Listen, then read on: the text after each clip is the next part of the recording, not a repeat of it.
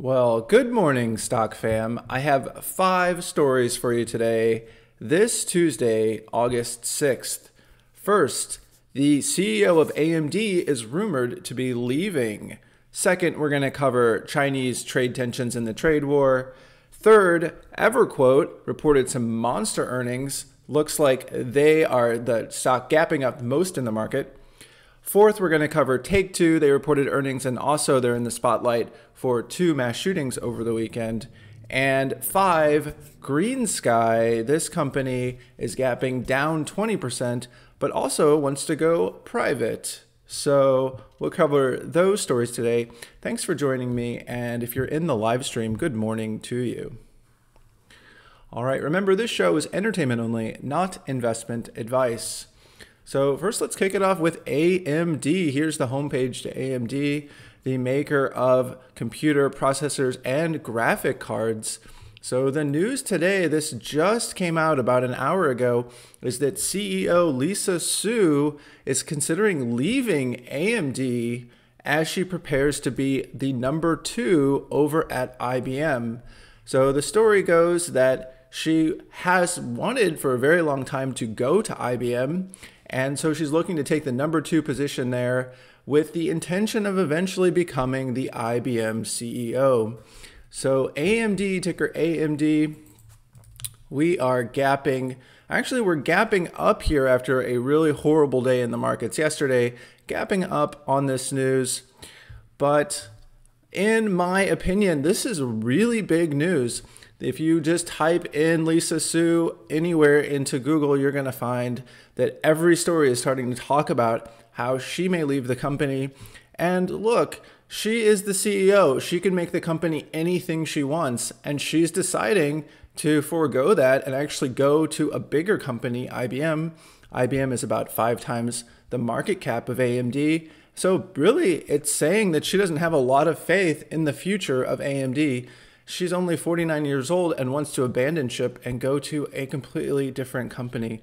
Certainly doesn't seem like a bullish thing to me. I would certainly be a seller on this news. Looks to me like a vote of no confidence for AMD. All right, remember to go to behindthebid.com. Behindthebid.com is everything you need for your pre-market. Every single day there is a gap scanner post. And this link to this page is in the description below, but you can see that every stock that is gapping up or down has the gap percent and a description, and it is sorted by market cap, so you can see everything at a glance. Barney's, the historic retailer in New York City, is actually filing for bankruptcy. This is really shocking. Barney's New York actually saying that, look, rent is just too high. It says rent at its flagship Madison Avenue store jumped from $16 million to $30 million in January. Of their 10 stores, they're going to shutter 5 stores, another victim of Amazon. Now let's briefly cover what happened with the trade war overnight. So at the market close yesterday in the SPY, we had a big 3% move down after the bell closed as the US Treasury declared China a currency manipulator, which would allow it to place sanctions on China. And so after that, in response, China, the Central Bank of China actually came out and said, look, we will peg and we will support the Chinese yuan. We will not let it fall past $7 a yuan.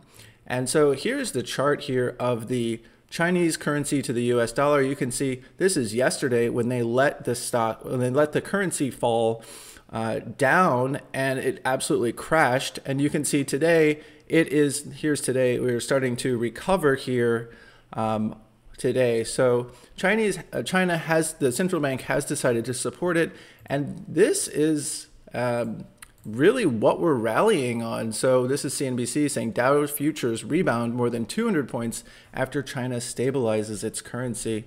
So a lot of positivity now that the central bank has agreed to keep a peg on the currency. But let's remind ourselves that yesterday the other big news item was that China decided they were going to suspend agricultural product purchases from the US. So that is still an issue. There's still a lot of issues going on.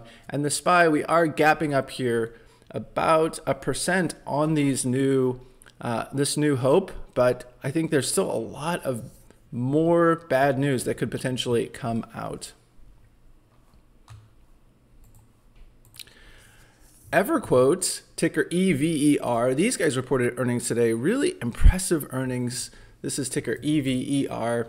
We are gapping up here about 20% on these earnings. So EverQuote is a company where it is an insurance marketplace online. So here's their website for EverQuote. You can get a quote for auto insurance, for home insurance, and they just actually this quarter released new types of insurance. So you can now get renter's insurance and you can get health insurance. So this website supplies all of that.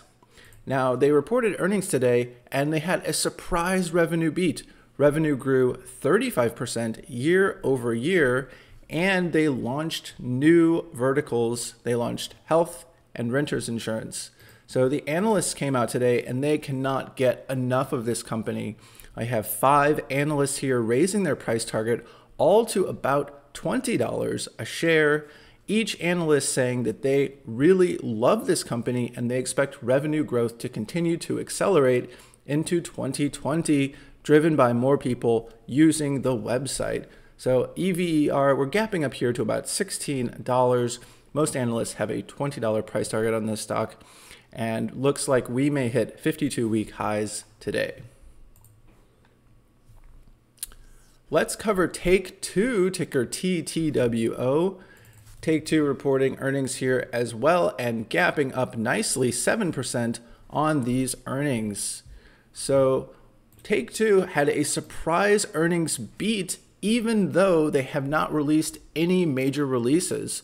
So the revenue looks strong, and this is coming from Grand Theft Auto Online and Grand Theft Auto and Red Dead Redemption Online. So the online titles still providing a lot of revenue for the company. And on the conference call, some of the analysts talked to the CEO and asked them questions about how they feel about the recent mass shootings over the weekend. The CEO said that that blaming entertainment is irresponsible, and the fact that entertainment is consumed worldwide, but gun violence is uniquely American, so we need to address the real issues. Finally, let's cover GreenSky, ticker GSKY. GreenSky reported earnings here today as well, and we're down a ton. We're down 20% on GreenSky. So ticker GSKY. These guys offer financing to both merchants and consumers directly.